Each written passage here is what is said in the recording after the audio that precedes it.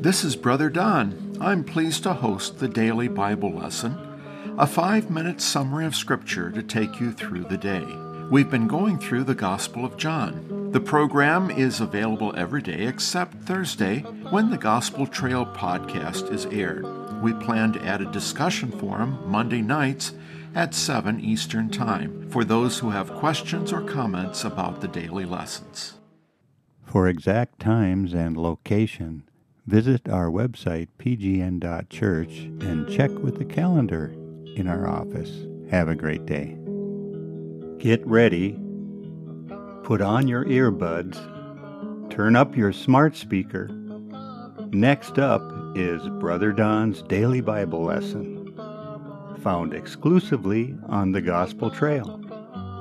Now here he is with a quick devotion from Scripture to start your busy day. I'm Brother Don with the Daily Bible Lesson. We are in the Gospel of John, chapter 10 and verse 16. We're using the Passion Translation. Jesus speaks of our becoming one flock under Him. Most of us point to heaven as the place where that will take place. But I'm also excited by gatherings of Christians that blend believers from multiple ethnic groups and culturally diverse backgrounds. It's not always been so. I recently saw a movie about Clarence Jordan, the leader of the Koinonia Farms, who made the daring decision to include both African Americans and white people on equal terms in his work.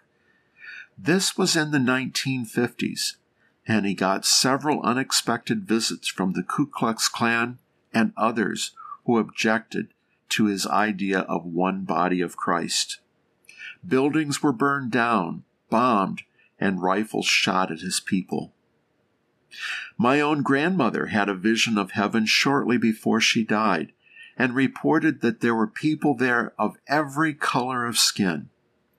That was her vision in the mid-1940s. I have mentioned my belief that there is value in at least some denominational differences, and I enjoy sitting down with those who see some things quite differently from me.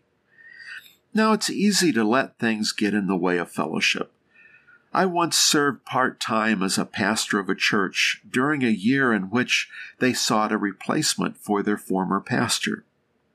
I told them that a condition of my being the pastor was that the elders of the church needed to take over the midweek service, the visitation of sick people, and other tasks. Sundays would usually involve a guest speaker from the college where I taught, and I would teach Bible lessons on Sunday evening, more or less as I would a college class. Since I didn't charge them, the church loved the idea, and it all worked quite well.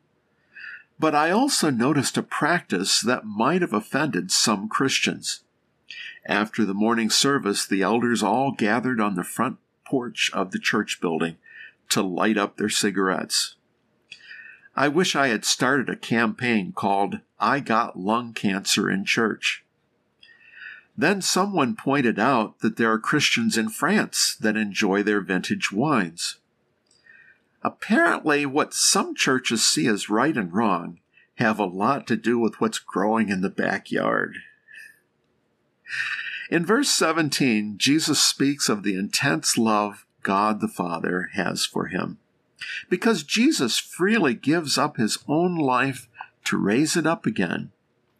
This clearly speaks of the crucifixion and resurrection of Christ. But it also speaks to a willingness to put everything on the line for the sake of love, including his own life. There may be here a sense of the Old Testament concept of shepherd leaders. The national leaders were also considered shepherds of the people. How we need national leaders, as well as state and local leaders, who are ready to give their lives, their reputations, even their voting blocks for doing the right thing instead of just trying to please people and win the next election. There are many injustices in governmental laws and practices that deserve attention. But the tendency is for politicians to promise much and then add to the national debt or raise taxes. The Old Testament and New are both clear that injustice should be the top priority for leaders to address. This is Brother Don. Listen every day for the daily Bible lesson. May God be with you, guide you, and give you perfect peace this day. Amen.